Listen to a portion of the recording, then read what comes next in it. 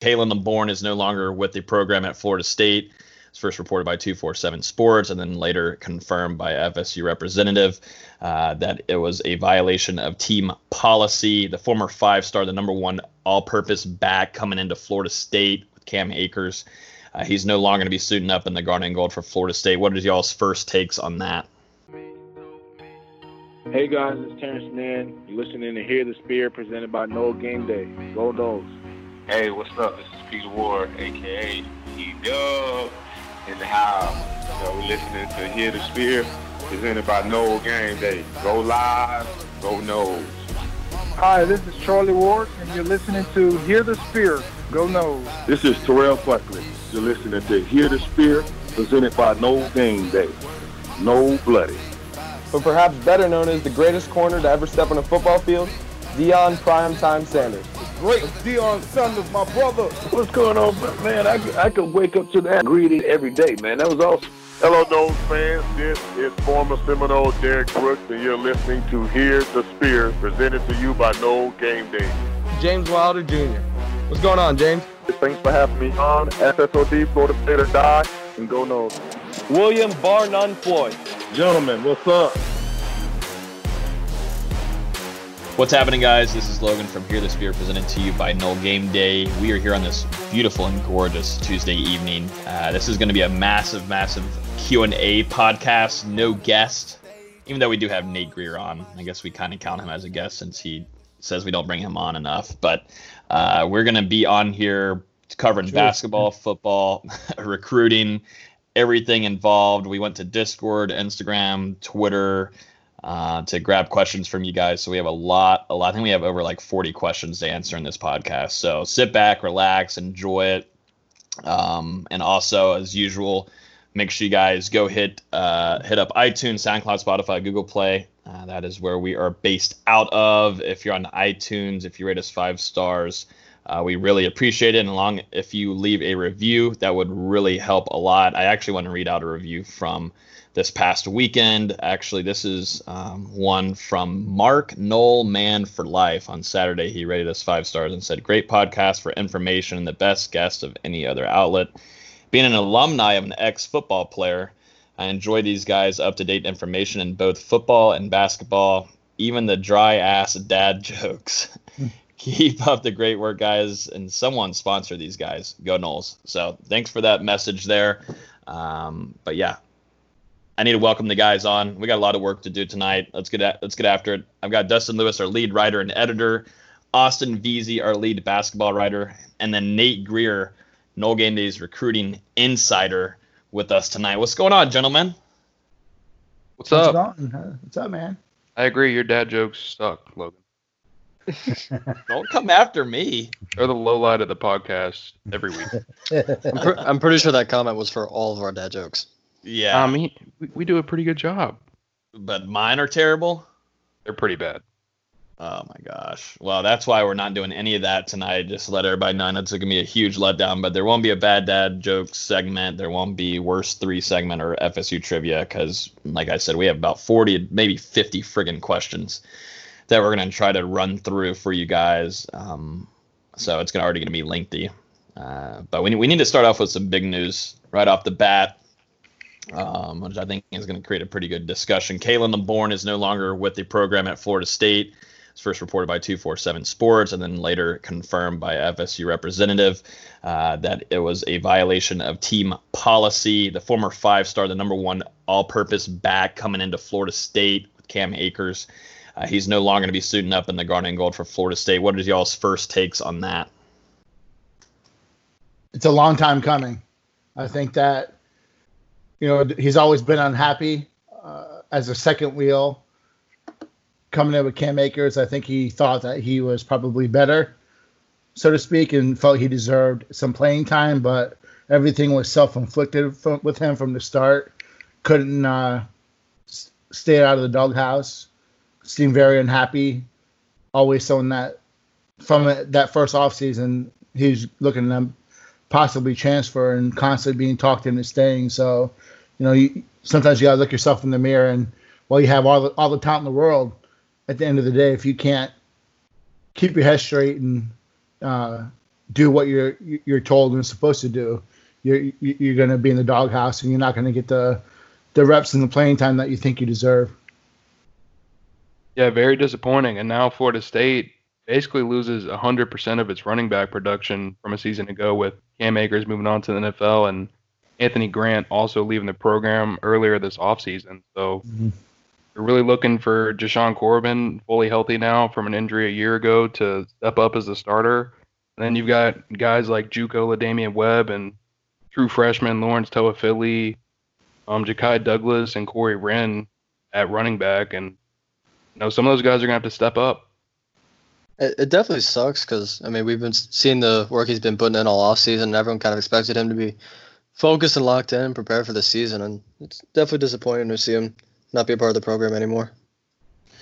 Who do y'all have as kind of like that depth chart? Obviously, Dustin just named off some guys, but who is that number 2, number 3 guy for you guys going into week 1? I have Corbin number 1, Webb number 2, and then it'll be a mixture of the three freshmen, and depending on what the offense is. I do think that Douglas will probably play a lot more running back than that kind of hybrid role. I'm a fan of Toafili. I think he fits the offense very well. But Corbin's got to stay healthy now. He's the one guy who has Division I carries at this level. So, and for him to garner some all conference 4th team hype tells you that this kid's not, he's a good player. He did really well at A&M, so he's got to stay healthy. But I definitely think it's Corbin and Webb, and then we'll see what happens after that. Yeah, I pretty much agree with Nate. I think Corbin and Webb are your 1 and 2. And I think Toafili will probably lock down the 3 spot for the most part. He's the most complete running back of those 3 true freshmen coming into Florida State. But you should also see some Corey Wren and Ja'Kai Douglas and different kind of packages depending on what Norvell is trying to do. Corey Wren especially, getting him screen passes like Nate said earlier before the podcast, and throwing it to him out of the backfield, putting him in situations like that for success. That's where he'll be used. And, Kalen LeBourne obviously had to compete with Cam Akers, and Cam Akers is going to go down as one of, top 5 running backs in Florida State history, and what he had to do with saving games. But right off the bat, too, with having to play, under Jimbo Fisher, and, his mom really wanted him to stay near Virginia, stay near home, and she was kind of ticked off. From what she told me, that he went to Tallahassee, and she had a really bad relationship and was really pissed off at Jimbo for Kalen not getting a lot of reps early on.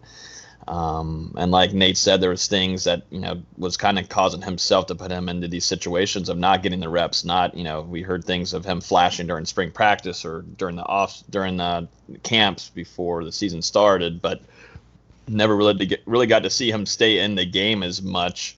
The highlight will probably be his spring game. I saw a hole and I hit that bit, and then also the one play where he juked the crap out of that Virginia Tech player. And we're like, okay, I want to see more Kalen LeBourne, but never really got to see much more of him. So it's a sticky situation, and it's tough. Florida State does lose a 5-star running back, but luckily Mike Norvell prepared, and that's what a smart coach does. And it seems like he prepared well enough to if this day were to come, and it wouldn't be a brutal hit. So the talent's there. The injury set him back, but at the end of the day, when you're a turd, that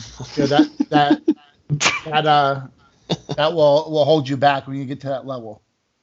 When you are a shithead, that keeps you from producing and being a guy who can be relied upon from these coaches. So look in the mirror before you make your next stop, buddy.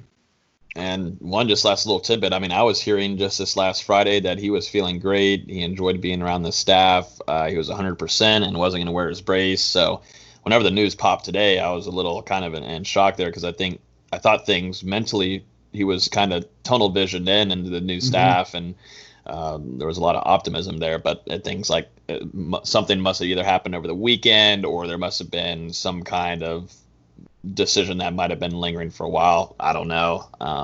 But I think he had a lot more friends outside of the program than he did inside of the program with his old teammates. So that's pretty much all I'll say on that front. But I wish him the best. I've had contact with him and whatnot, but I wish him the best. Like, I think he really is a talented guy. Just a few things he's got to switch up there in the head. Tamorrion Terry, he's just going to keep on gaining pounds until he's a tight end.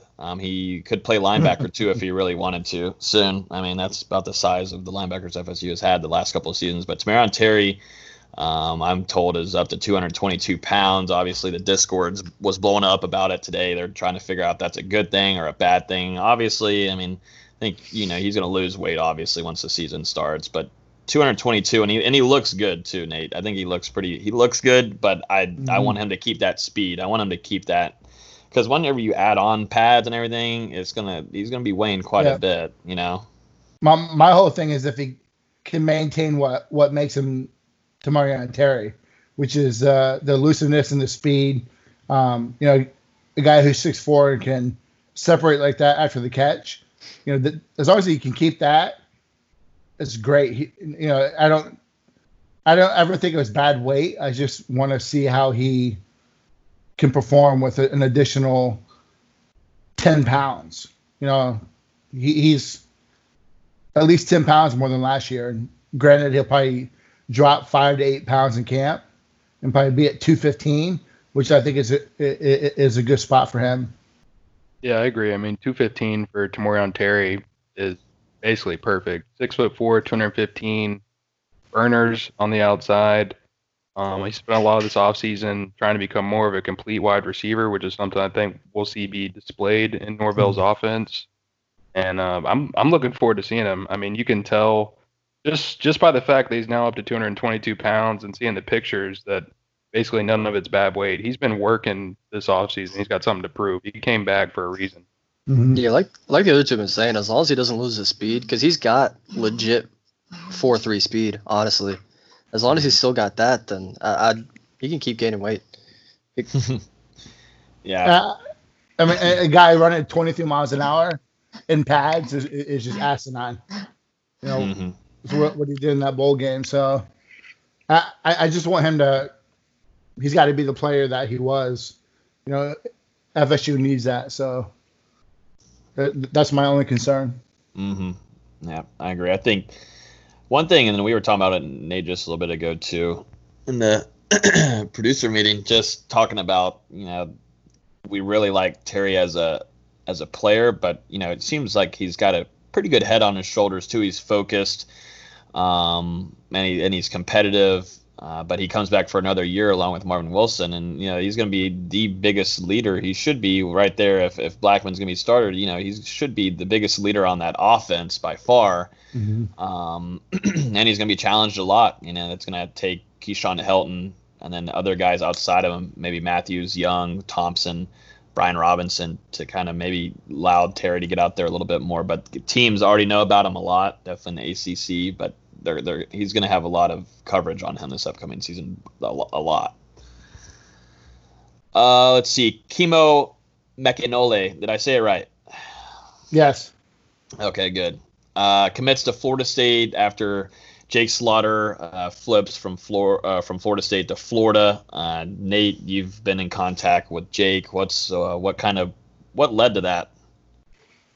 The fact that Jake flipping, and then I guess we can get to McEnroe.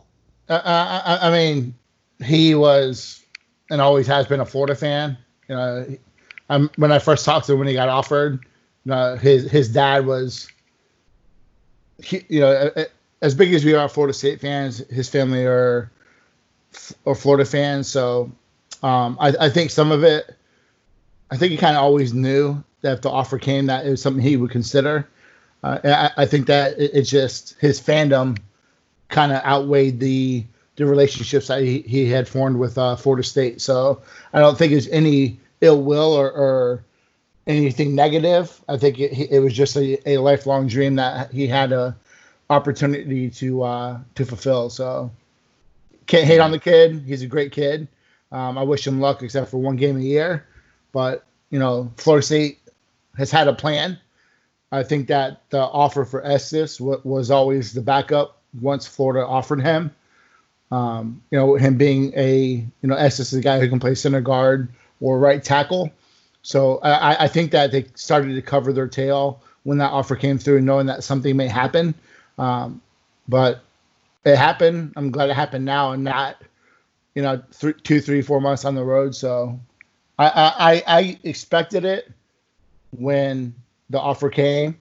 That's why I always stayed in contact with him, how he was doing and how his commitment was. He kept telling me, things were fine, but it was eventually going to happen at some point. And obviously, Coach Atkins immediately, I think he's getting a lot of love right now from FSU fans. He immediately was getting on the phone and getting in contact, and obviously was able to land someone really quickly to try to fulfill an offensive line unit after losing Slaughter. But Kimo, and you've had a chance to talk with him too, right? Yes. And what do you think of him? And is he a guy that you got to develop, or is this a guy that has the potential if he builds up physically, he could be a guy that starts for a few years at Tallahassee? I think he's a guy who's definitely a redshirt candidate. He's very young. He's only 16 years old. I believe he's going to graduate at 17. So he's a young kid who's still very much growing into his body. I know some people are questioning his size and how lean he is. He purposefully does not want to be one of those big, hefty linemen. If you look at what happened in the draft this year, a lot of the guys drafted this year were that 6'4", 6'5", 6'8", but they were still in the 300, 305 range. So that old days of 6'4", 330 are going away a little bit, and I think a lot of these kids are starting to realize that, and also the impact it has on their health long term, which is what we've talked about. He doesn't want to be a massive kid. He does want to, of course, get bigger, but he wants to do that when he gets into college and let a strength program add the weight that he needs to add it, how they want to add it. And his family, we've talked about it in the Discord about his family is massive. Most of the men in his family are 6'8", 6'9", just huge guys. So he's going to continue to grow. Excuse me, but he's definitely a kid that's going to probably redshirt and be a more of a redshirt sophomore contributor. I do think he's someone that can help the team down the road. He's just really nasty. He's a mean offensive lineman, which is what FSU needs. He's a guy that when he gets his hands on you, it's over with. So he is a project, but he has a lot of traits that will that bode well for the next level. When I think mean, and if he gets a hand on you, it's going to be over. I think of Dante Lucas and how physical he is, and how obviously you kind of want to bring those guys in, because I'll be honest, I feel like the last couple of seasons, and I think a lot of fans will agree with me, is it's like patty cake out there after a while. I mean, they can hardly develop to even hold on to a guy and block him. But Dante Lucas is a guy that's got the mentality to just hurt you and just be mean up there. Florida State's had good defensive linemen, and they're disgusting and mean, but it's a whole 180 from. Absolutely. And I think we were hearing rumors last offseason that the offensive line was like beating the defensive line in practice. I don't know whoever was saying those things, but now thinking of it, that is the most stupidest thing that we were hearing. I'm sure it was coming from offensive line players spreading rumors about it, but I don't think Marvin Wilson was having a tough time with Juan Williams. I'll be honest. No, I went to IMG for the practices when they were down here, and watching Dante Lucas be the leader of that team and yelling at the guys for being soft, kind of said, there's no way that happened. I'm sorry. I mean, you got guys who were letting the damn sled beat them. And you got Dante Lucas screaming at him and cussing him out to toughen up. There's just no way. I don't buy that. No. That's why I think it was the fall of 2018 where Eberle said the offense was scoring nonstop against the defense, like just scoring at will. And he How'd also that said go? it was going to be one of the best offensive line in the country.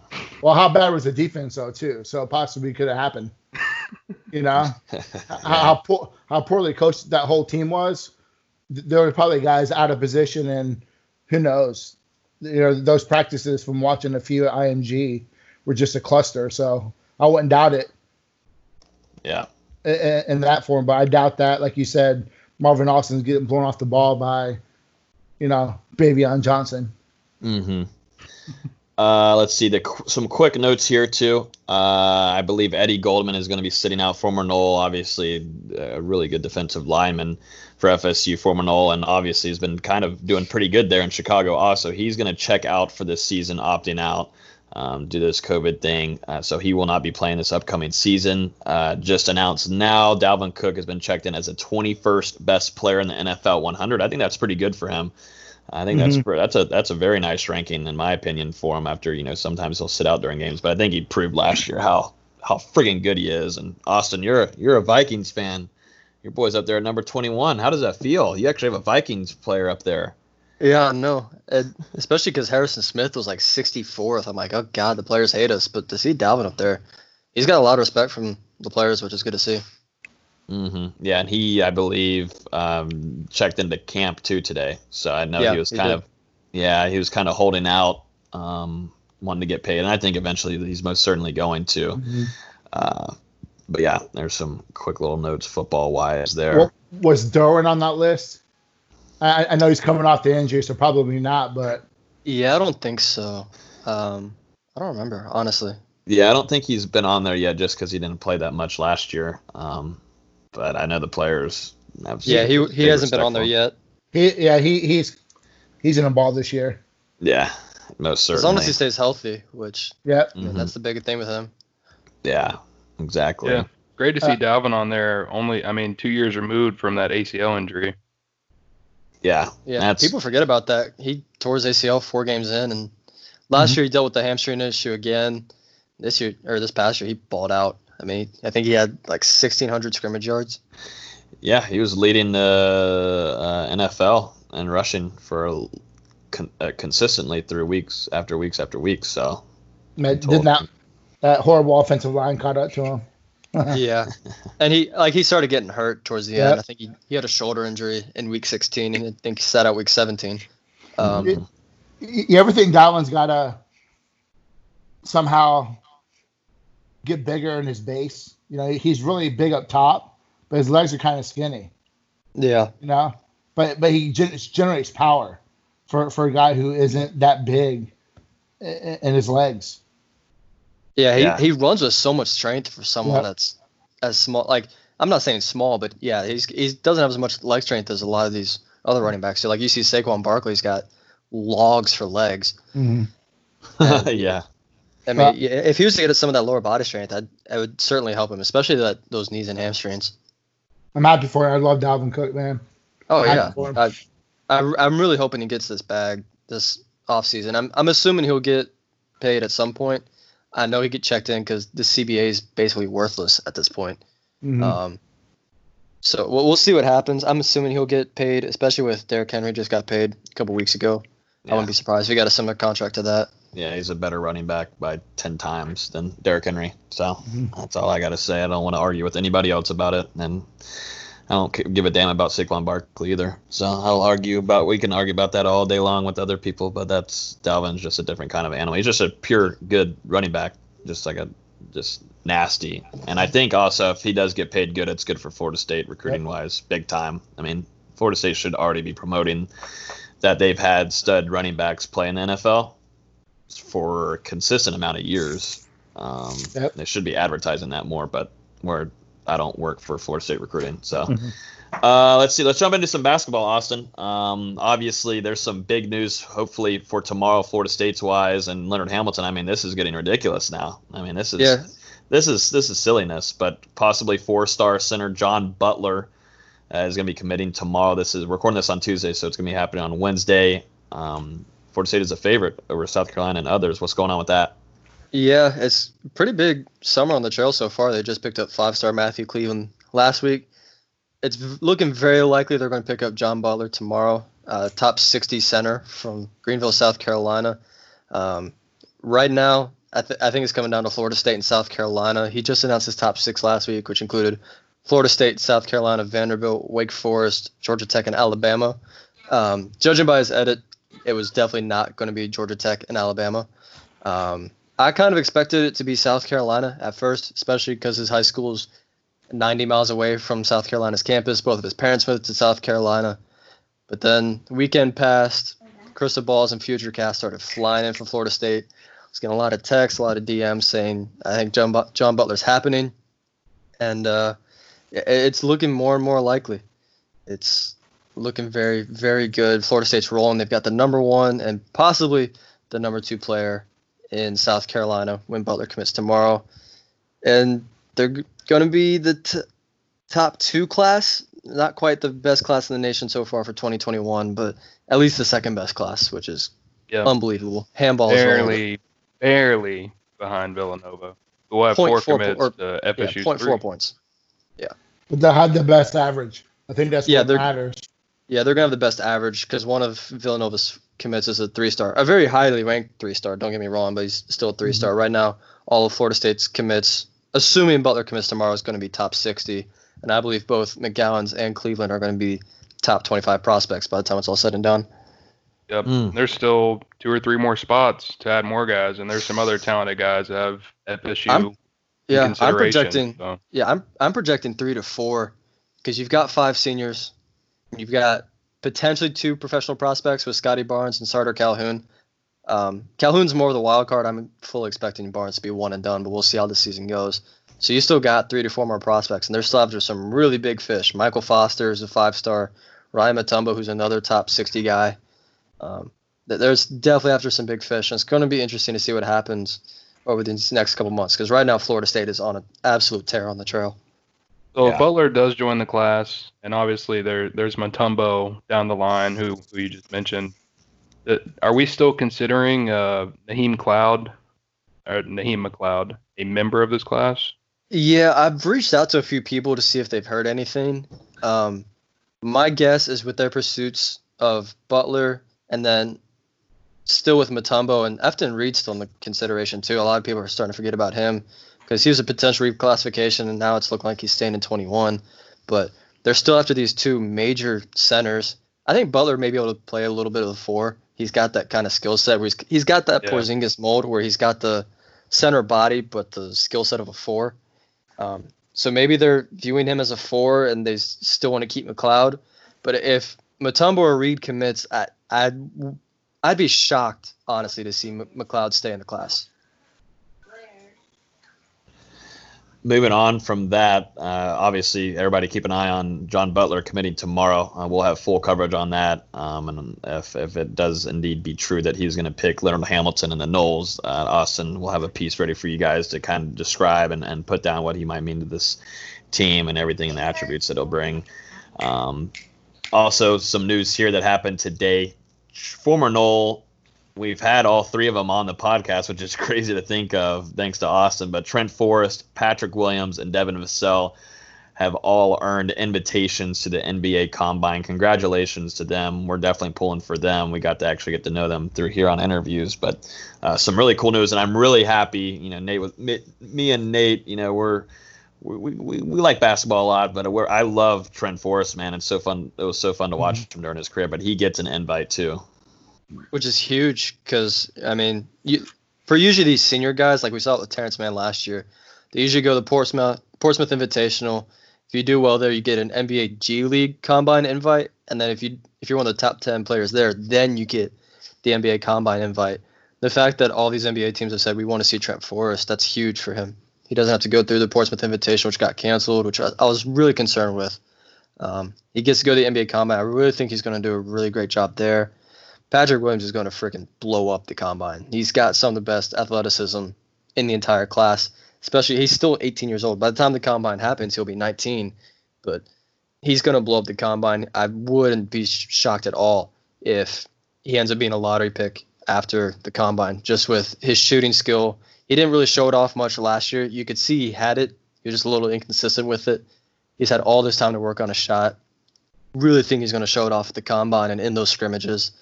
Vassell, I wouldn't be surprised if he's had a few out. He's really seen his stock rise these past couple months. At one point, he was just a top 15 to 20 guy. Now he's almost a lock to be top 10. So I wouldn't be surprised if he just says, you know what, my stock's good. I'm going to stick with my top 10 and see what happens. I think Trent Forrest is someone that could have a 10 to 12 year career in the NBA. You know, I'm a big fan of his, so I'm really happy to see him get some recognition. All right, so if you guys are ready, let's jump into some of these questions. I think we got like 45 plus. So, and Instagram's still rolling in with questions, so we might not go to bed tonight. I don't think that, and Dustin doesn't go to bed until 4 a.m., so if it's just me and him on here, then that's just how it's going to have to be. And I like the spotlight. So, hey. You do like the spotlight. You know, your clout, although you haven't done your follow for follows thing in a while, and your clout is kind of going down. Yeah. Lazy. I thought you said you weren't lazy. It's day by day. You know, I don't like to really defend him, but in his defense, there's not a lot of follow the follows right now either, though. True. There you go. That was nice of Nate to be looking out for Dustin like that. It's rare. I enjoy having Nate around sometimes. Sometimes. Yeah, I heard sometimes in there, even though he can't talk loud enough into his mic. I think I heard sometimes. All right, let's get started. We're going to go start off with, I think, Discord first. If you're in the Discord, then thank you for sending all these questions. We're about to get started here. So this is from Coach Jenkins 8. Asks, or pretty much says, predict the starting 5 up front and backups. I'll go. You got it. I got Washington at left tackle, Lucas at left guard. I think that Bavion starts at center. I think Love Taylor's your right guard and Scott's your right tackle. I preferably would love to see Maurice Smith take that center spot, but I see him as Baselli as the backup in the middle, with Smith being either one of the guards. I do think Herring. He was slated to start in spring with Lucas out. I do think that you'll see him play at one of the guard positions, and I would like to see. I'm interested to see what Ira Henry does. You know, he's a guy who could contribute very, very well to this team, and they kind of need him to. I do think that Love Taylor would be the backup tackle. Right now there's just so many questions at tackle. That if Washington and or Scott went down, you might as well blow the season up. There's really no solid backups. I don't really have faith in a Chaz Neal or a Jalen Gross right now. Yeah, I pretty much agree with Nate's take. I think Darius Washington at left tackle, Lucas left guard, Johnson at center. I've got Brady Scott at right guard and Love Taylor at right tackle, but, I mean, they're pretty interchangeable. We'll see what happens in fall camp. And then behind them, left to right, I've got Jalen Goss at left tackle, who, like Nate said, don't really have a lot of confidence with him stepping in there. So you're really counting on Darius Washington to play the important snaps. But Goss and I guess Jay Williams will fight for the backup snaps. And Maurice Smith, I've got him at backup left guard with Baselli at center. But I do think Maurice Smith is likely your starting center of the future next year, because that's a position he can play. So for now, Ira Henry at right guard, and like you said, Herring can play there as well, and then Chaz Neal at right tackle. So could be a solid offensive line. We'll just have to see. I'm confident in what Atkins brings to the table. Yeah. Moving on, this is from Jacob on Discord. He says, "Do we think we will take another center if we land John?" So I don't know who the last name of John is, but Nate or Dustin probably know that. It's Butler. John so Butler. It's actually John a basketball Butler. question. Yeah, it's a basketball basketball question. Yeah, so Oh, we touched wow. on it when we talked in the basketball piece. I still think they're planning on taking another center. Because like I said, he's got the skill set of a 4. It wouldn't surprise me to see him play some there and add another true 5 like a Mutombo or an Efton Reed. This next question is from Fiddle on Discord. Any idea when we will begin at West Virginia prep practice, or is the timeline still pretty much in the air? I can take it. I mean, personally, Florida State has likely been doing West Virginia prep since Mike Norvell arrived, and that'll only continue as we move into fall camp. It'll become more advanced, especially now that West Virginia has made that switch at defensive coordinator. I think they'll focus on that even more so. Yeah, and things are still up in the air from what I've heard. That players and even some of the staff, they don't know when they're going to put pads on and stuff. It's just such a crazy offseason. So whenever things start getting solidified, and like Dustin said, I mean, frick, West Virginia is in a complete shit show right now, honestly, defensively, and what they're going to figure out. They're going to have friggin' players calling plays out there. Said this before, though, so slow down. Well, yeah, I mean, but, just looking at the West Virginia game, Florida State probably really wants to play this game now. I mean, obviously. Yeah, prep's been going on for a while. I don't think the game happens, though. Don't be Debbie Downer. Stop it. Stop it right now. Next question is from Gino. Asks, with the way Fuller's defense operates, he plays at base nickel, in parentheses, 5 DBs, and played 3 safeties at a time at Memphis. If Jaden Woodby stays at inside linebacker and Dent moves to cornerback, who would be the 3 safeties? I count on Ham and possibly Fagan, but curious to hear your guys' thoughts. So Woodby's not an inside. He's not a linebacker. He may play that hybrid role, but I think you look at Nas. I think you look at Woodby, and then my wild card is Jones to transfer, and also Renardo Green. I think that's kind of your 2 deep. I think Fagan kind of gets passed up by guys who I think are just better players. So there's a lot of flexibility back there. You have a guy like Travis Jay that you got to get your best players on the field at some point. You got to find a place for Jay. You think what Fuller does. There's a question later on about how FSU's defense can improve, but I think you have a solid 2 deep with Nas, Woodby, Green, Fagan, Jones. It's going to be a mix and match, and then you throw in Carlos Becker. I know he was playing corner in spring. If he moves back to safety, I think that's someone that takes some minutes also. And when they go to that nickel lineup, it wouldn't surprise me to see Fuller try to get his 5 best DBs on the field at one time, which is probably Asante Samuel, Miko Dotson, Dent, Hamza, and Woodby. Yep. This next question is from TJ43. Asks, what will be the difference with Blackman versus the last staff? I think all of us realize he'll be the starter. I haven't realized he's going to be a starter yet. Yeah, I was going to say, I'll let Nate start. I think that, you look at one, I think he's going to be better coached. He's.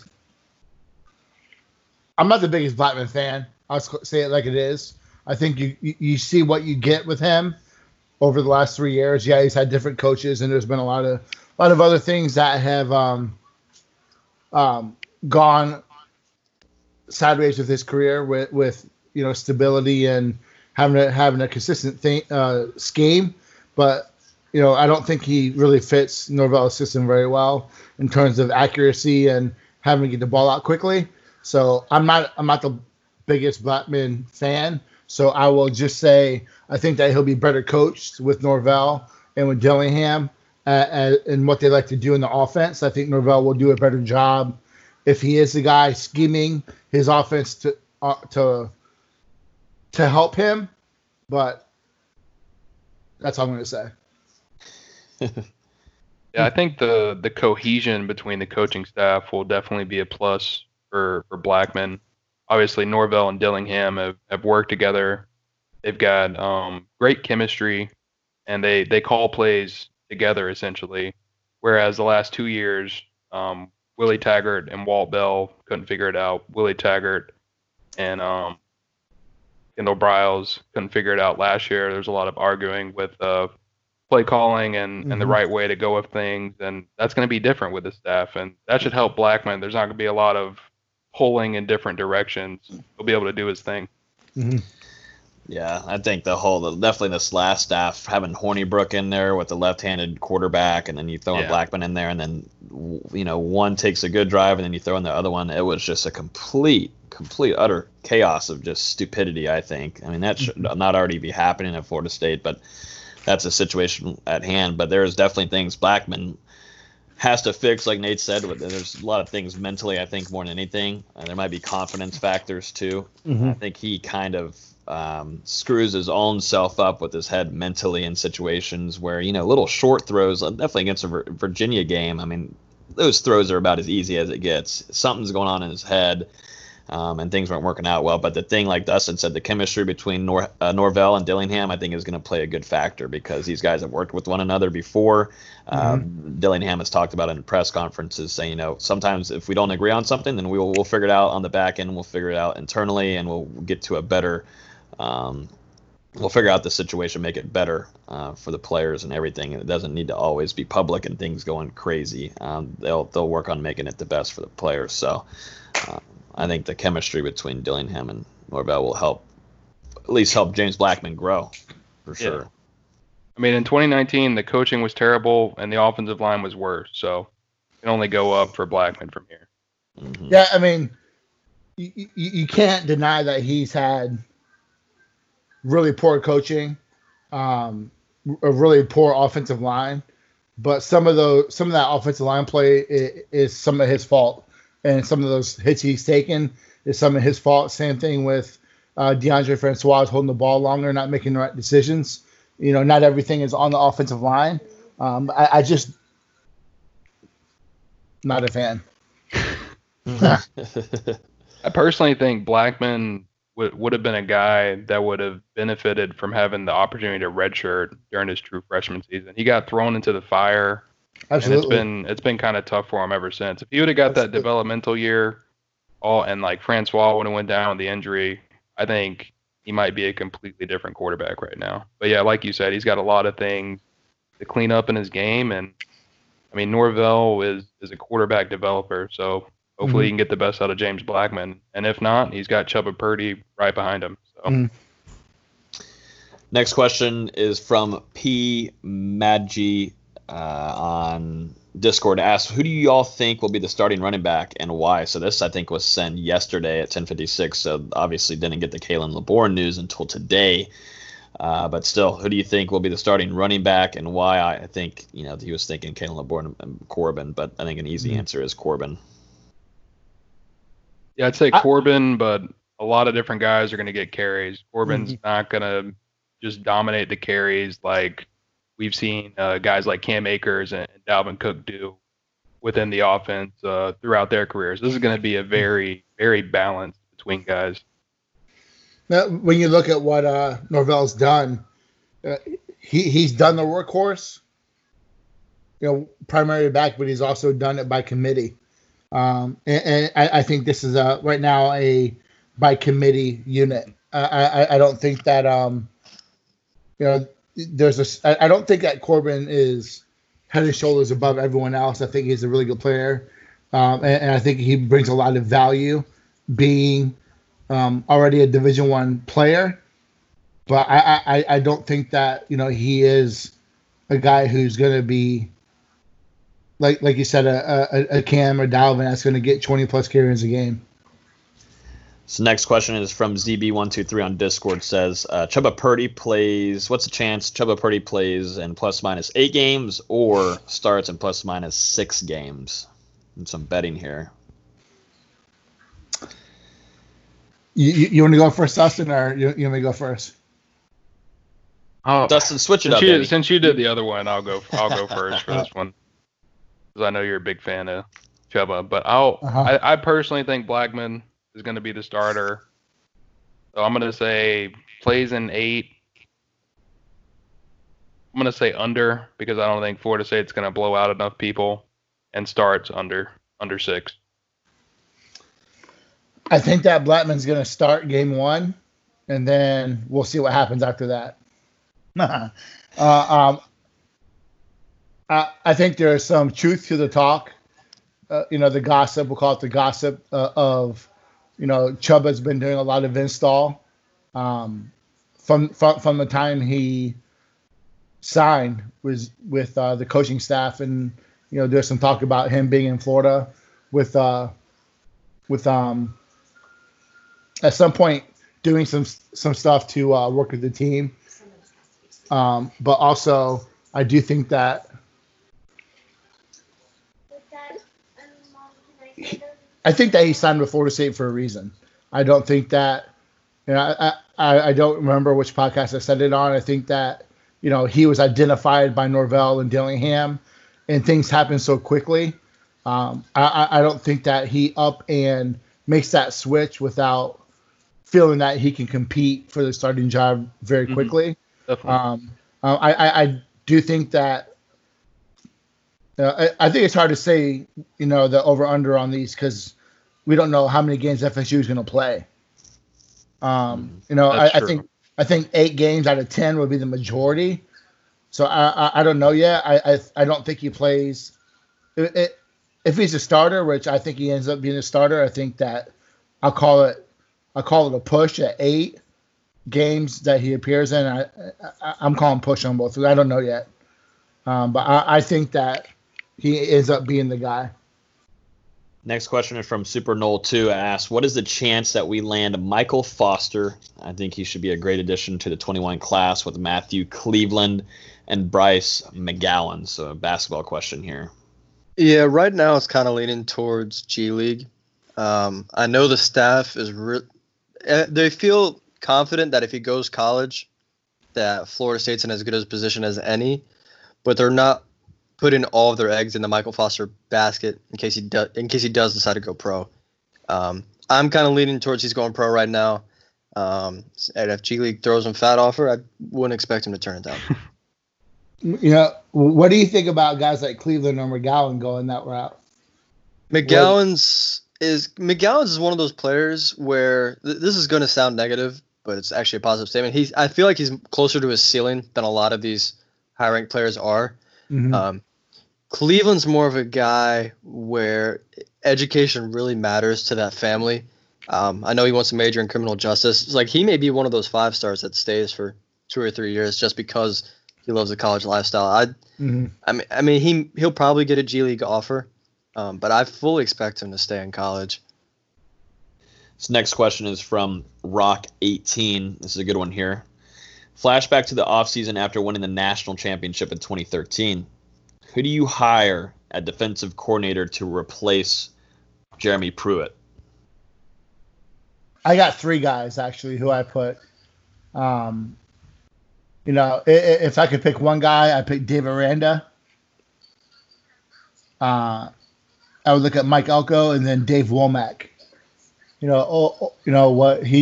Womack did at Ole Miss. They had the number 1 defense in the country in 2014, and they were high up there in 2013. I think those 3 would have been where I would go. I'd say Britt Venables, because you probably could have got him cheaper in 2013, and hey, you would have looked into something great about right now. If we're going to look at it realistic, though, I think I would have rather gone with Odell than freaking Charles Kelly. Yeah. If we're going to promote from within, why pick the worst position coordinator? Come on, you didn't like Thurman Kelly? God. No. So you can't really hate on Kelly in terms of what he did at his position. Oh, yeah, that's true. Telvin and Terrence Smith were really good players, and even going back to some of those other guys. But, I mean, if we're choosing any of those guys, why him? Because I don't know, man. I think that was more just having some Jimbo's love, having some carryover, and thinking that 2014 would be just as good as 13. Not trying to shake the boat too much, but that backfired. This next question is from Luke Elmo 2323. Dustin, are you still watching Elmo? Every now and then. Okay. I was just making sure. He asks, who is the biggest missed recruit in FSU football history? Are we looking at this as not knowing how they? Probably. I think so. You know how they end up. I guess so. And it's hard to you could go different ways with it, but probably that they, maybe how they did at other colleges and. Yeah, I'll throw a couple guys out there. Yeah. Ray Lewis. They didn't have room for him. I think he was a Prop 48 possibility back then. I'm not sure, but he wanted to go to Florida State and ended up at Miami. So imagine having him in that linebacker, chain of that whole dynasty time. That would have just been ridiculous. You look at a couple other guys, Callahan Bright. He had all-world potential as a defensive tackle. Deshaun Platt from my hometown area was P-Dub reincarnated, but he was just a complete idiot in terms of having someone take the SAT for him and getting caught. And then, one guy who always intrigued me was Willie Downs. I think that he would have been very special at FSU. I'm going to take it a completely different route with revisionist history. I remember both Aaron Rodgers and Antonio Brown wanted to come to Florida State. Rodgers wanted to come play for Bobby Bowden, wanted to be a part of that, and Bobby was like, no, we're good. And then Antonio Brown was just stupid, like he still is. Couldn't get into the school. But Aaron Rodgers was like 5'10", 160 pounds in high school. Yeah, I know. And even this was out of JUCO. Out of JUCO, he wanted to come to Florida State. And then he'd grown a little bit. I think he was up to 6'1", 6'2" by then. Yeah. And now looking at it, you're like, man, could have had him instead of freaking Xavier Lee.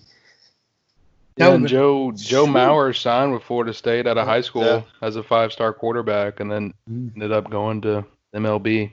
I've got a signed football by Joe Mauer that says "Go FSU" on it. Nice. Yeah. I mean, who knows what he could have been? He still really loves Florida State. It's cool to see, but I mean, obviously, when you're the 4th pick in the draft or whatever it was. Oh yeah. To play for your hometown team, there's no brainer in that one. Should have pulled Kyler Murray. This next question comes from Nate Greer on Discord. Asks, how come Dustin is such a pudwhacker? I'll take this one. You gonna take it or no, Dustin? I'm just kidding. I don't have an answer. As usual, no answer from Dustin. Let's see. That is why he's such a pudwhacker. That's the answer. This next question is from Shrimpton4. A lot of new people in here in Discord.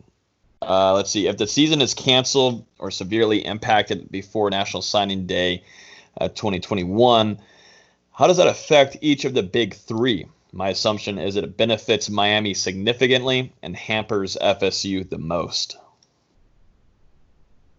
I think he answered his own question. Yeah, your assumption is correct. Yeah, I mean, you look at that whole South Florida area is always talented. And I think that I've been saying it. I think I said it on a podcast here, been saying it on Twitter. I think that you're going to see a lot of these kids start to stay home, at least a lot more regional, with the virus and a lot of uncertainty of what's going on outside of the world of sports and the impact it's having on families financially and jobs and all that kind of stuff.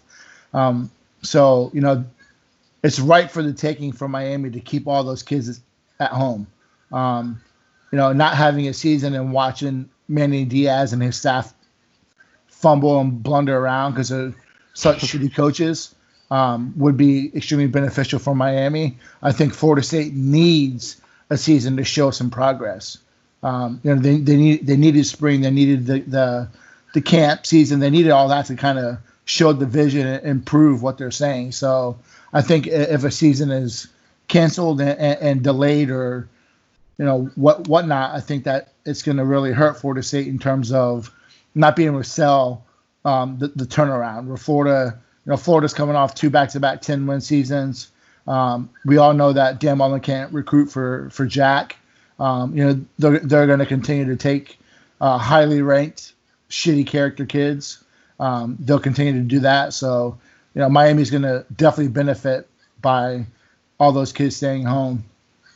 They're already benefiting because they landed James Williams out of really nowhere. It felt like it seemed like he was Georgia bound forever. Mm-hmm. Just last week, and then also 4-star running back Thaddeus Franklin officially shut down his recruitment, and I believe they got another receiver as well. So Miami, they got Bernard Smith. Miami rolling right now on the recruiting trail. They've got 21 commits. Yep. Not even August. And it is what it is. It's great you get the guys in there, but until Manny Diaz can show that he can coach, I'm not worried about it. Yeah, they've been decommit you for a while. Yeah, I mean, I will give him props. James Williams, the best safety in Florida since Derwin. He's a really good player. But I'm not as high on the Palmetto kids as others. I think they've kind of leveled out in terms of ability. But Taylor is definitely the best of that group. But you look at when a school has a lot of highly ranked kids, it's always the lower tier kids that do better in college. So I think it's going to be interesting to see. I think a guy like Edwards, who's defensive back there, that's kind of not being recruited very heavily in state, could be a guy that goes somewhere and blows up. And I use the Levante David example. Went to Nebraska, wasn't very highly rated or recruited on that Northwestern team, and turns out to be the best of that whole group. So, you just don't know how things are going to work out. But long story short, yes, Miami will be hugely impacted by COVID. This next question is from Ed Kennedy VR Mod here on the Discord. He asked, what is the most overrated restaurant in Tallahassee that is a staple for the city, and why is it overrated? I said Gordo's because the food's horrible. I just don't. There goes the Gordo's sponsorship. Yeah, I say if Gordo's, if you're listening or you're about to sponsor us, that's Nate. Yeah. Greer. So I don't live in Tallahassee, I do visit Tallahassee. I'm not a fan of your food. That's not to say that you would be a great sponsor, but the food is horrible. Way to save it. It is not worth the hype.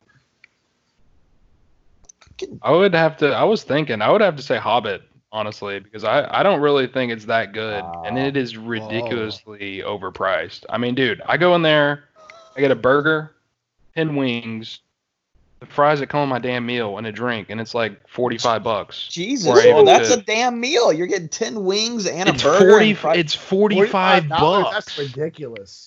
I mean, if I get corn nuggets, it's suddenly $60. Who actually eats corn nuggets? Dustin Lewis. Man, no wonder this you're man weird. for no. I didn't even mention the pretzel bites. I guess. Pretzel bites, Jesus, that's $100 tab. That's what I'm saying, bro. That is ridiculous. I'm sorry. I'd forgotten about Hobbit, but I completely agree with they're way overrated. Everyone wants to go to Hobbit when they get into town. I'm like, why? It's horrible. There's so many better wing places in Tallahassee. Like Florida, like $13 for 10 wings. Florida Wing Factory is the best wings in Tallahassee. And don't get me started on that. But since he took Hobbit, and Nate took Gordo's, I mean, like, what's left? Are we counting Gumby's as a staple? Is that still a staple anymore? That was a staple when my parents were there. And that was the 90s. Yeah, no, I think you can. Honestly, I'm going to go Jim and Milt's. And that's a very bold claim. No. Come after you big time. But I think there's quite a few better barbecue restaurants in Tallahassee than Jim and Milt's. And I apologize to them because great restaurant, great people, but food's all right. You just stabbed Dustin in the stomach, and he's bleeding out in front of our own eyes. If I had my webcam on right now, my mouth would just be Well, thank God it's not on. We don't really want to see it, but wow, yeah, no, that's tough. Shocker. Since I kind of do the management and try to get sponsorships and stuff, I'm not even going to say a name. I just really would love to have a sponsorship. So I'll go eat wherever you want me to eat, and I will love it, and I'll talk really, really good things about it a lot. Unless it's that Island Wing Company, because that place is trash. Oh my gosh, great. I was about to DM them tomorrow. Thanks a lot. I don't want them to sponsor us. Oh my Lord. I wouldn't call it a staple here, but they do have good baked wings. But probably not as good as Nate's. Sauce and take it somewhere else. You picked the wrong wings, and you had a burger at a wing place. Bro, they baked their fries. They were disgusting. I got a burger and wings to try it out, and it was all bad. The sweet tea, trash. Okay, yeah, I know. Me and you like our sweet teas, and we go to Sonny's like every time we meet up. You remember how bad it was? It was tough. I can taste it right. I had a beer though. Go to Bojangles for sweet tea, man. I've never had. I got Bojangles, man. Bojangles. Logan offered to pay for Island Wing Company, which was a terrible decision. I should have just bought my own meal. How'd you grow up? All right, next question. We got way more to go. Let's get going here. Let's see. This is another one from Ed Kennedy. Which would you rather have? Recruits being allowed to return to campus effective September 1st, but early signing day remains as scheduled, or outright restrict official visit nationwide through National Signing Day, but they eliminate early signing day? Holy shit, that's a lot to kind of mentally get down. I would much rather. Dustin's about to have an aneurysm. I'd much rather the visits be delayed and postpone early signing day. I think that a lot of coaches would probably agree with that because they really haven't had the time to get kids on campus and kind of really bolster and form those relationships. That's just my take on it. Next question is from Big Guard University. Says, part 2 of Ed's question, what's the most underrated food in Tallahassee? Jim and Mills. Okay, okay. Florida Wing Factory, hands down. It's kind of like on the outskirts of Tallahassee. It's like 30 minutes from campus, 25 minutes from campus, but it's absolutely worth it. They've got that express location that's not too far from campus, but yeah, Florida Wing Factory, hands down. You get the boneless wings or the bone-in wing? Boneless wings are chicken nuggets with flavor. Mm-hmm, thank you. Thank you. Boneless wings are phenomenal. Okay. Stop. I'm not saying they're bad. Takes. I'm not saying they're bad, but they're not wings. Well, wings aren't wings either. Bone ends. We'll get into a whole argument about this for at least 10 minutes. It's about to unravel real quick. Underrated food? I think every restaurant in Tallahassee is underrated. That's why I think you should sponsor this podcast at Hear the Spear. You can email me Logan@NoleGameDay.com. I think your restaurant, if you're listening, I think your restaurant is widely underrated, and we're going to get it out there in front of thousands and thousands of people. Hit me up. Go ahead, Dustin. Dustin's probably going to say the same thing. I don't really have anything to say. I said Jim Mills. Okay. Bring it back. My dad would like that. My dad loved going to Jim and Mills, so that's why you and him will probably get along one day. They have fair pricing and solid portions and great sweet tea. What more can you ask for? True. We are not fans of you, Austin. I don't really have one, to be honest with you. Whenever I come to Tallahassee, I eat two things. I eat Whataburger, and I eat. Choice. I eat. I'm a big fan of mellow mushroom. I used to eat that all the time. Oh, not Momo's? Oh, yeah. Come on. Oh, I knew that was coming. Mellow mushroom's closed, buddy. So you better find a new spot. So I've had Momo's once, and it was really good. Momo's is incredible. You get the Bradley's Country Sausage on it. And I always got to shut out Guthrie's, and nothing beats the gut box. Oh, for sure. The gut box. So but that is properly rated because it's elite. Yeah. So I mean, if I had to pick an underrated, I don't think Bojangles gets enough love from my time of living in North Carolina. Nothing beats a fresh made biscuit chicken sandwich with some cheer wine. Gonna disagree, but you know. Mm. You can disagree all you want, but you're wrong. Whataburger bitches. Wait, someone's in the back. Is that the wife? That's the wife saying that Whataburger is the most underrated place in Tallahassee. Yeah. I am right there. Very- I love Whataburger. It's definitely properly rated just because it is also elite. Yes. Whenever it doesn't take me 25 minutes to get through the drive-through, it's a great day. Yeah. Maybe if you wouldn't go through at 2 a.m. You would think that'd That's be the the best perfect time That's to the go. prime time to go. No, it's not. I went at Yeah. 1:15 the other night, and I was 11th in line. I was like, you know what? I'm gonna wait it out. You waited it out. You waited it out. Oh, I don't have anything else to do. I was like, whatever. You could be getting some was damn articles good. edited. Articles edited. There's, Maybe. I've done my job. Do yours and post them on time. The articles and drafts would Oh. say otherwise. I don't see any. All Looking right, good on my end. Oh wait. Yeah, there is still one from Charleston. There's one Anyway, in there. yeah. Next question is from Bob Peer. Asks, any chance this is Odell's last season on staff? And we'll try to run through these kind of quickly here. Yes. There's Everyone definitely a hates chance. Odell now. They don't hate him. It's just he's getting a little up there. It's time. I think mentally and physically, Like Old Yeller. it's time, man. Yeah, It's time. I agree. I think this is.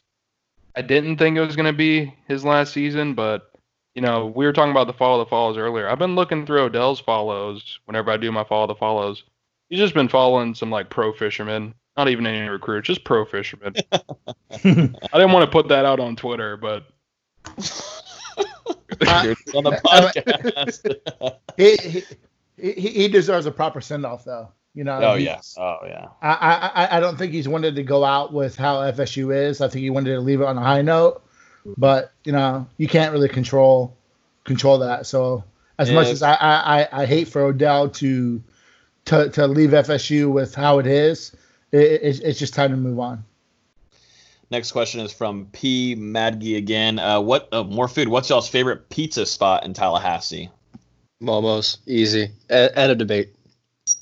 Yeah, move on. I would say Brooklyn Pizza is pretty solid. Shut up. No. Momo's is good. Brooklyn Pizza's pretty Stop. good. They're different. They ain't I- that different. When I was in college and I'd go home to visit my parents, they would make me go to Momo's and pay for their own pizza and drive it 3 hours home to Jacksonville just so they could have Momo's. It's that good. Good for them. No, it's an elite spot. And you not saying Momo's makes me question your judgment. You said Momo's, so I said Brooklyn Pizza. We can have different pizza spots enter this space. I also wanted to mention Gain Street Pies. It's pretty solid. I hate this. I had this new spot called Munchies.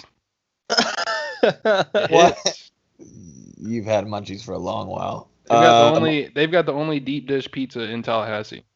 That is a big deal. The fact that you like deep dish says a lot about I don't like deep dish. I'm just saying if you like deep dish, they've got it. Are you might as well- advertising for them? You might as well make lasagna. They're not even a sponsor, Dustin. Jesus. I hit them up. I got to connect. I DoorDash that bit. What's my favorite pizza spot in Tallahassee? Anyone that wants to sponsor us in pizza spot, they will be my favorite. They will be my Except favorite. Papa pizza John's. spot. That's trash. I'm willing to go the Papa John's route, whatever it takes. Whatever it takes. This comes to the second question from Pimad J. Asks, why was LeBourne removed from the team? Extracurricular activities? Is that what we can say? Mm-hmm. Take So that if you want your answer, go on YouTube Just and gave you the Google the song "Mary Jane" by. Okay. Go. Oh man, yeah. There's your answer. Social Knoll 18. Never mind. You don't have a question. You're just talking in the chat. Cool. Who will be running back to?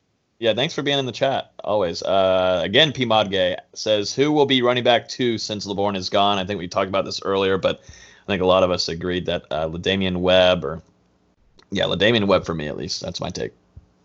Mine too. No disagreements here. Bob Peer asks, any expectations for Jordan Wilson to contribute this year? Dustin, you have your depth chart projections, and you put some stuff together. Who is going to be? Is Jordan Wilson going to put in some time this year, you think?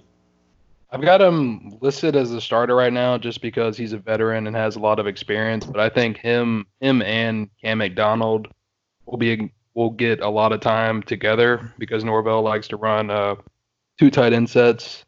And I think Wilson will be more of the blocker in those scenarios while McDonald will be going out for passes.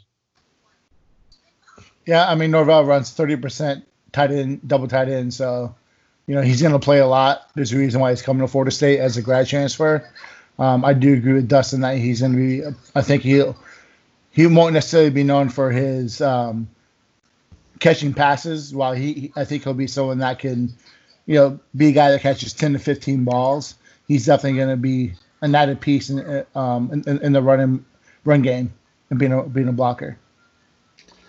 Just to throw this out here before we move on to the Twitter questions, I just got an email confirmation from OnlyFans from Hi Tony Pierce.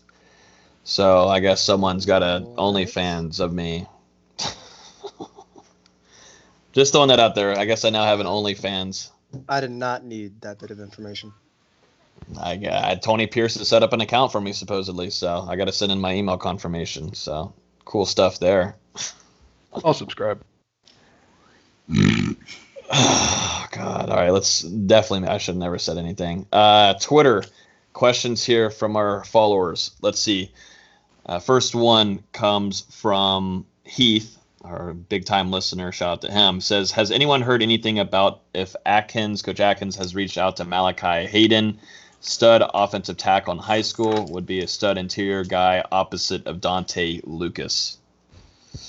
No. I think the main reason why is right now he's 6'2", 270. He's not the biggest guy. I think he's very similar to a couple other guys FSU has on the board that they have not offered. So while I think he could be someone that we'll see how he develops. If you watch the tape, he is a good player. He's from Tennessee. Not sure, he would be a tackle. So on the next level. And I think, at 6'2", 270, you're looking at a center. Not necessarily a guy that can play guard. He doesn't look like he's built like Aaron Donald, so he's jacked. He's very physically in shape. Doesn't have the longest arms, which you need for an offensive lineman that short. So, I don't think right now he's someone that's on the board. Next question comes from TWill_23. Says, hypothetically, if Trevor Lawrence opted out of the 2020 season, what percentage would you give Florida State to beat them? 15. I was going to say 10. What was it going to start off as? Never mind. Oh, it was definitely 0. It was 0 with Trevor Lawrence, 10 without. Like -50 with Trevor Lawrence. Yeah. They will play Clemson 100 times with Trevor Lawrence and lose 100 times right now. And I hate saying that because I hate Clemson. I think Dabo Swinney's a douchebag, and I think he's got a lot of skeletons in his closet that are going to all eventually fall out. I allow Tiger Woods one day. Guys who preach the Bible and thumping of Jesus, my Savior, and behind the scenes is just a dirtbag. I hate those kind of guys. So I can't wait for them to fall off from grace. But right now, Florida State has no shot at beating Clemson. If they had no Trevor Lawrence, I think they would lose by 25 instead of 50. All right, so let's move on to the Instagram questions. A lot of these are all over the place. So obviously the big one, I think we had multiple questions from Andy, Clayton, Swartz, Bush, Jake. A lot of questions. I think you here. should start with Andy's question. No. But yeah, just pretty much asking what happened with LeBourne. We answered it earlier. So yeah, that one's over with. That was pretty much a majority of these Instagram ones. Let's see. I think Brittany's asking here, or Britt Newsom's asking, what game ever was FSU's worst game?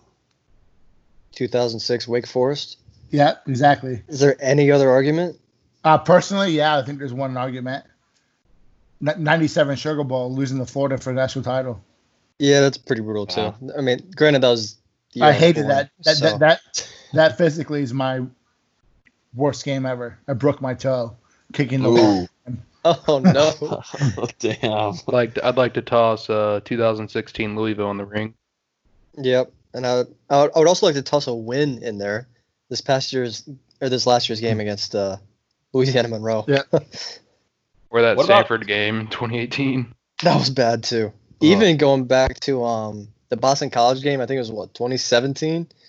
35-3. No, where it was pouring down rain. It was at home. It may have been 2018. It was pouring down rain. It was like 19-17. It was brutal. Mm-hmm. Let's see. It wasn't like Florida State's worst game. I mean, it was a close game, but like just to brutally affect fans and definitely. I mean, my family was at the game in Atlanta, but having that kick six happen against them, I mean, that was. I mean, the timeline. I think that's when it just killed itself. FSU Twitter immediately kind of just went into a bathtub and kind of got the blades. Dropped the toaster. Yeah. Florida State is. I mean, you go to that game, and since then, it's been a shit show. You know, literally. I think that was Michigan game at the end of the season. Yeah. I just remember they like asked Roberto Aguayo about the kick six that happened against Alabama. He's like, "Oh, that would never happen against me. I'd make the tackle." And he ends up tackling the wrong person. Yes. He tackled the wrong guy. Oh, Jesus. Let's don't even bring that up anymore. It's brutal. This next question is from Trent Whitten. Asks, how much does Blackman weigh now? I believe around 205, 210. I'll say, if anyone knows, it's definitely Logan. In the back of his head, bro. He knows that one. Oh, yeah. We keep a close eye on Blackman. But, yeah, around 205, 210. He actually was... Never mind. No, they'll be a little bit more freaky if I know like how much weight he's gained every month. That sounds a little bit too You much. already know. Just go ahead and say it. Just say it.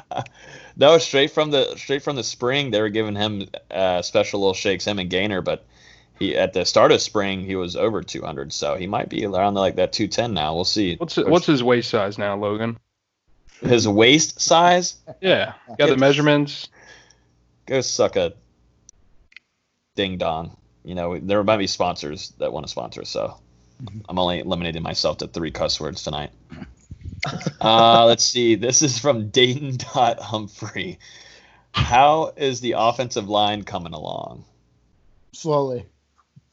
Next. Can't get worse. Next question. I mean, it can, but it can't. Yeah, coming along. We had no spring to work with, so they're there. They're there. We think they're there. They'll be improved, so they'll go from god awful to bad. That's nice upgrade. Yes. Let's see. Chicano 2K14 asks, you confident in a season being played? Me, yes. I am not. I am not. It's different. Like, we're seeing it with the NBA. The NBA is able to do this bubble because you only need 25 to 30 people per team, and that's really stretching it. We're seeing it with the MLB now, where these guys are still having to travel, and the Marlins had 13 positive COVID cases 17. the other day. 17, yeah. So it's impossible to do these bubbles with college football and the NFL. I'm really skeptical on the season happening. I think college basketball will happen. Just again, they made limited to conference play only and just do bubbles. But I'm more confident on college basketball than college football. I think college football would happen if they moved to more regional, like a Florida State playing FAU, FIU, UCF, USF, keeping it that close. Even if you play a conference game, going up to Syracuse, I don't know if that's really feasible right now. I don't know if it's smart right now either, though. So, I mean, maybe they follow the JUCO route and play in spring. I don't know. I'm just not confident season's played, which hurts my feelings. I'm optimistic, and Nate's being Debbie Downer tonight, and Austin's just a usual Debbie Downer. So I'm saying that there is going to be a football season being played. You say Debbie Downer, but we say realistic. Yeah, I'm optimistic and realistic. I think it's going to be played. These teams need some money, even though you're not going to get them from stands and whatnot, but TV deals are going to do it. I mean, the TV deals, what they're going to do is they're going to look at how every frigging game that's being played on national television is shattering records. So, I mean, they're going to just present that and make a shit ton of money off of it, I think. And I just cussed. That's my fourth cuss. I just screwed it up there. I don't know. I'm optimistic, though. Fingers are crossed. I just feel it in the air. It's coming. It's just going to be... It's one of those things. I'm just gonna go because I hate you. It would have to be one of those things where it's similar to a bubble where they all go to one city. I don't think you can have them travel and make it realistic. Like all the ACC teams would have to go to Charlotte, where you can play at UNC Charlotte's campus, Bank of America Stadium, these other schools or these other stadiums that are around Charlotte. And the SEC would maybe have to go to Atlanta and do the same thing with Georgia Tech and Mercedes-Benz Dome and things like that. I just don't. I mean, what are you going to do next season? I mean, eventually you're going to have to play, and some kids are not going to be able to play the game. You just have to get it going here. What are we going to do next year? Go through the whole same spiel again? By next season, you'll hopefully have a vaccine. We're not even close right now. It'll be like required for every college student to have the vaccine. By the time that's ready, though, I'll have a gray beard, I'm sure. Well, we'll see what happens in 98 days. Yeah. You know what happens in 98 days, right? Dustin grows facial hair. I don't even know what's happening tomorrow, much less 98 days. The election. Oh, gosh. So. That'll be real fun. We'll see how prevalent COVID is, but that's a whole different discussion. This is next question from Knowles.access asks, QB room. That's all that it is. You have three different questions there, bro. Well, there's three, but we've already touched on the offensive line, and the other one's just upcoming season. So are they asking how we think it unfolds, or? Yeah, probably unfolds. I'm guessing I think just a quick little preview. Yeah. I think you probably start the season with Blackman. I don't think he's going to be the guy. I've already said how much I'm not a fan of him. I think that, Jordan Travis does not fit this offense because he just is unable to hit the broadside of a barn. What he can bring as a runner. I think that, maybe Norvell has something for him in a special package.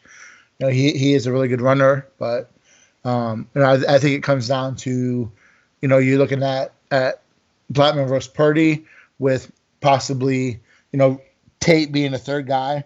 I don't think that Travis really has a role in this team moving forward. If we're still talking about Kendall Briers and Willie Taggart, I think it's a different story. This next question, hey, Logan, do you miss me? No. That was actually a question. Let's see here. No, sorry. Shout out, JC. Thank you for listening. I'm not a good mean person. And we kind of already did this over here with Jordan. He asked, is COVID-19 benefiting Miami recruiting and hurting FSU and UF recruiting? We kind of went over that earlier. That was a good question from our Discord fam. Let's see. Kenny Joyce 15 asks, I personally think this can be a top 25 defense. With these new coaches, what do you think? Go ahead, Dustin. If you can go first. I'm gonna say yes, because I think Florida State still has a lot of talent on defense, especially up front now on that interior defensive line. If the linebackers can take a step forward under Chris Marv and those talented DBs can finally start showing it consistently, I think the defense could look very good. And I mean, you've got Adam Fuller, who is a solid defensive coordinator. Obviously, Marcus Woodson coming over from Auburn, Odell, John Papuchis. I'm excited to see what the defense is going to do. They've got some guys. So, I agree that, FSU is not lacking. I think that it comes down to a pass rush and what they can do generating, getting pressure to the quarterback, which is something they struggled with the last couple of years since Burns left. But, going from near 100 up to 25, I think it is a lot to ask. I think making the top 35 would be a major feather in his cap.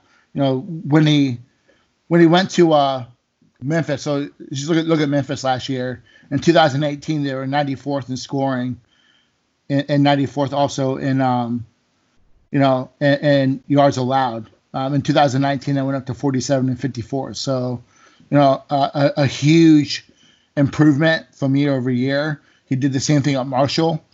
At Marshall in 2018, I think he was only one of 3 teams that didn't allow a 100-yard rusher.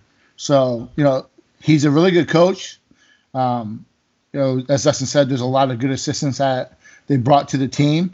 I think if they get top 25, you're looking at a Florida State team that might be a top 15 team. Yeah, and you're also going to need some guys to stay healthy. I mean, you're going Kando has got to stay healthy. Hamza has got to stay healthy, and also Woodby. Guys that are coming off injuries from last year. Absolutely. This next question comes from Jarvis_Jordan. Says, how are the developmental tackles, Chaz Neal, Willis, and Jalen Goss, how are they coming along? I don't know if you consider Willis a developmental guy. He's a freshman. From all reports, he was a guy who progressed very well as a senior. A guy who's 6'7", 310. I think he's definitely the left tackle of the future. There's a lot of guys that follow South Florida recruiting and those teams that are really high on him and how he can develop as a tackle. I definitely think he's far and away the better out of those 3 guys. I just don't really expect much of Neal or Goss yet. So I just don't. I don't see it. If FSU has to depend on those 2 guys, it's going to be an issue. Yeah, I would just say they're still under development. Yes, but they had good coaching last year. Clements is a good coach, and they have another solid coach coming in Atkins, and that can make a major difference. But they are what they are. There are major projects coming in. Neal being a move over from defense and Jalen being 240 pounds coming in, very, very, very thin. So, we'll see what Atkins can do. Yeah. Like you said, it's been really tough for Goss to gain weight so far over his career. And then Chaz Neal kind of been the opposite. He's completely reshaped his body. I think I was doing the math on an article I wrote a couple weeks ago. He's added 82 pounds since arriving in Tallahassee, and that's just he looks continued over this offseason. And I think with Alex Atkins there, who was really a tutor on the offensive line, that's going to be really big for him. Yeah, I mean, and Goss is up to 270, so it's not like he's small, but he's not gonna hold up against defensive ends who are 285, 290 coming off the ball. This next question is going to be coming from Leo Sursus. Asks, you think they will make a multi-million-dollar football-only facility? What is the deal with that? So maybe asking for an update here on this end regarding the football-only facility. We know that Willie Taggart at some point made a pretty decent donation, but that's probably going to be reversed backwards, and he's going to keep that moolah. But obviously, also big competition. buyout. Yeah. obviously. And then also the Clemson's got their football-only facility. Florida State's been lacking in that area, and really what they have is the Moore. And I think the main problem, too, is for having the Moore there and having to deal with also scheduling your workouts with other sports teams in there. I think track and field works out in there along with some other teams. It causes for a lot of, you have to rely on different scheduling and different stuff like that. If you could just have a football only facility, they could just be able to prepare on their own workouts, and classes would be able to be managed a little bit better scheduling wise. But we haven't heard too much about it, but we know that it looks nice. I think it happens. Wins cure all. FSU starts to win, that money's going to come magically appear. This next question comes from Cole Quintanilla. Will there be any way to evaluate Norvell and his staff if there is no season? Probably not. Just keep watching what they're doing on the recruiting trail and how they're getting kids to buy in. Mm-hmm. It would be even more impressive if the recruiting class finishes in the top 15 without a season, because it shows that even without them putting their product on the field at Florida State in the first year, they got guys to buy into what they're trying to develop the future of the program into. Absolutely. This class and next class are going to be, it's going to separate the true evaluators from the other colleges. So, they really haven't had much of an opportunity to really truly in person evaluate. So, whoever comes out of these 2 years, that's who you got to really look at as the elite evaluators of college football. And I'm not saying it because I'm a Florida State fan. I just think that Norvell's up there in terms of his ability to evaluate and find the guys that he wants on both sides of the ball. Last two questions here of the night. This is coming from Brett Newsom again. Why isn't FSU as known as other schools? And this might be just in what context? Personal question. Yeah. Like in terms of like recruits? Because for football, I mean, the logo still moves a decent amount of weight. I mean, even when we're sucking, we're moving national headlines. Mm-hmm. Basketball is getting there. I mean, you're seeing that on the recruiting trail right now.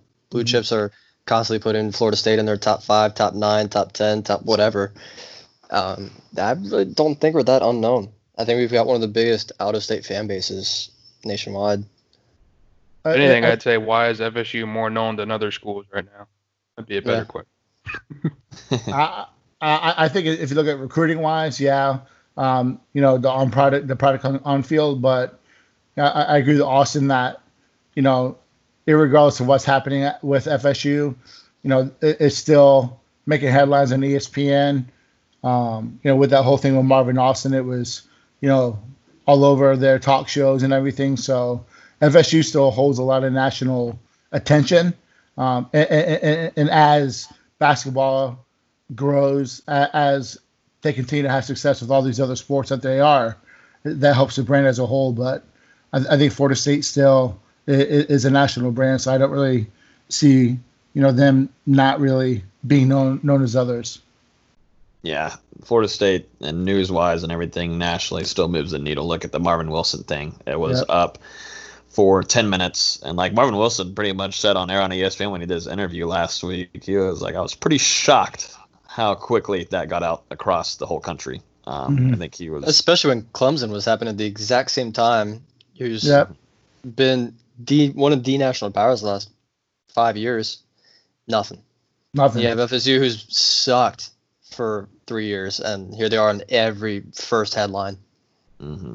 Yeah, so Florida State's still here, and that's why Mike Norvell, hopefully, and staff and company is going to bring it up into a positive note instead of negativity the last couple of years. The last question, too, is from Britt Newsom asking, what should the stadium or field, it should just be stadium, what should the stadium be named next? So this has kind of been a quiet topic the last couple of weeks. No really big updates from Thrasher and company, nothing too huge on what they want to do to maybe if they are going to change the Doak Campbell Stadium name. But if you guys and we were going to change it, what would we name it to? Going full sellout public stadium. No, that was my answer too. No way. Bobby Bowden Field at Public Stadium. Let's go. Honey Butter Stadium, baby. Honey Butter. Honey Butter Biscuit Stadium. But it just sounds better, honey butter. Oh my gosh! I thought you didn't know what it was called. I was nervous there for a second. Sell it to the highest bidder, and there's your football league facility.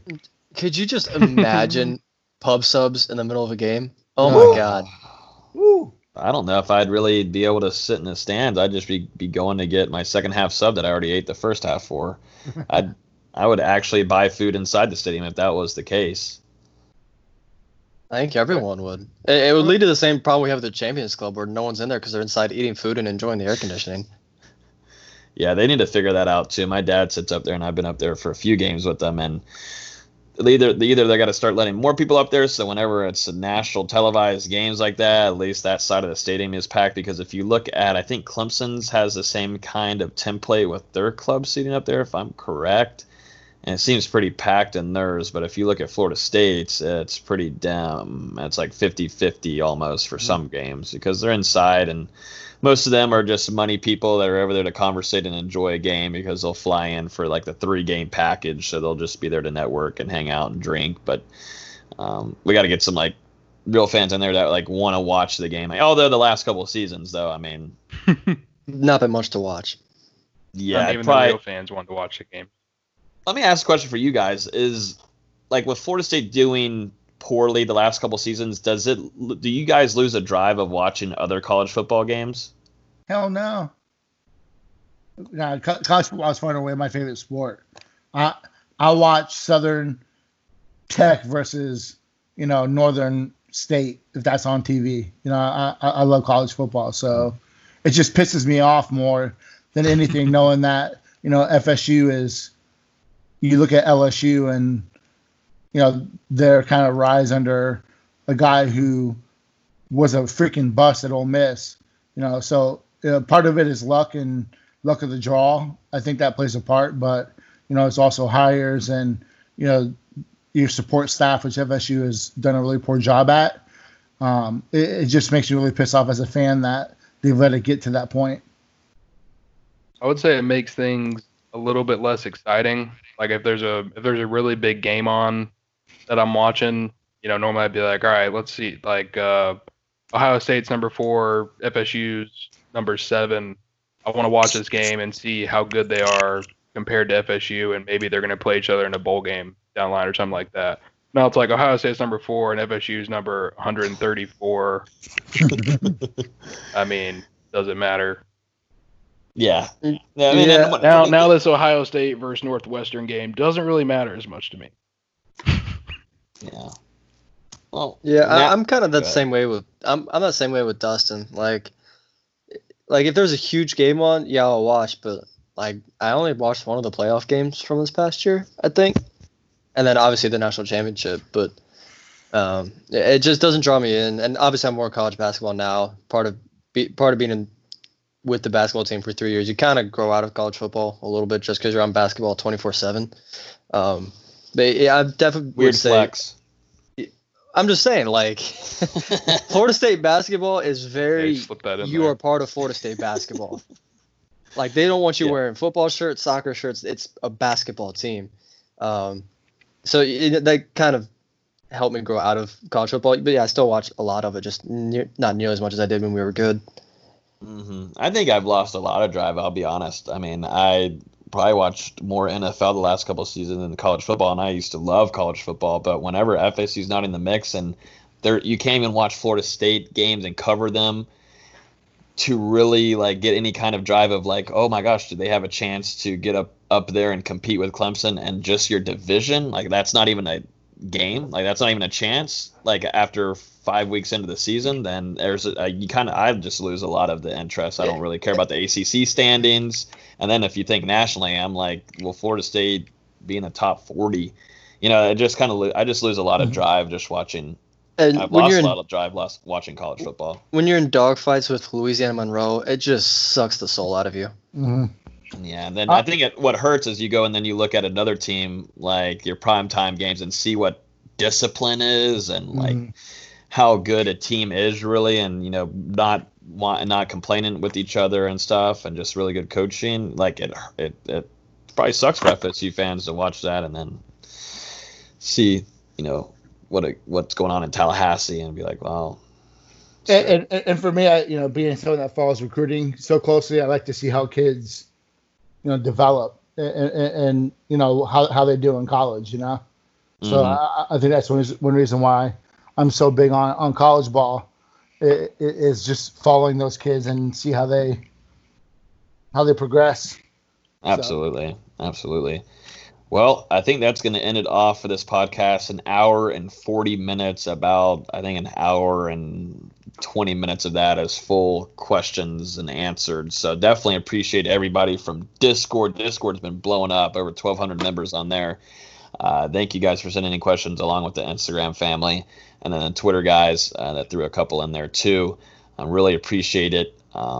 Next week, I think we're going to get here and start previewing depth chart projections. Dustin just released all of them, offense, defense, and special teams. So I think that's when we'll start getting into the groove of previewing those position groups and going dialed in and figuring out where guys might fit the best, because we didn't get to have a spring to really go off of. So it'll be interesting to see some guys' takes on where they should go on those depth chart projections. But yeah, as always, definitely if you're on iTunes, we would really, really appreciate it if you'd rate the podcast 5 stars. It helps a lot, more than you think. And if you leave a review, that helps a ton too, and we'll shout you out on the next podcast. Make sure you hit those subscribe buttons on iTunes, SoundCloud, Spotify, Google Play. We're on Twitter at Hear the Spear. The guys' Twitters are down below. We will talk to you guys in the Discord. Football's in the air, except for Nate's, Debbie down herself, and Austin's too. We're not listening to them. Football's coming, I think. Fingers crossed. We will talk to you guys next week. Appreciate you.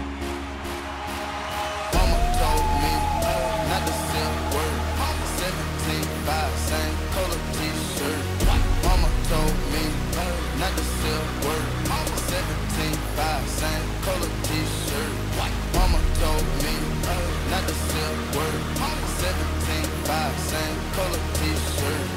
Mama told me not to sell word. Mama said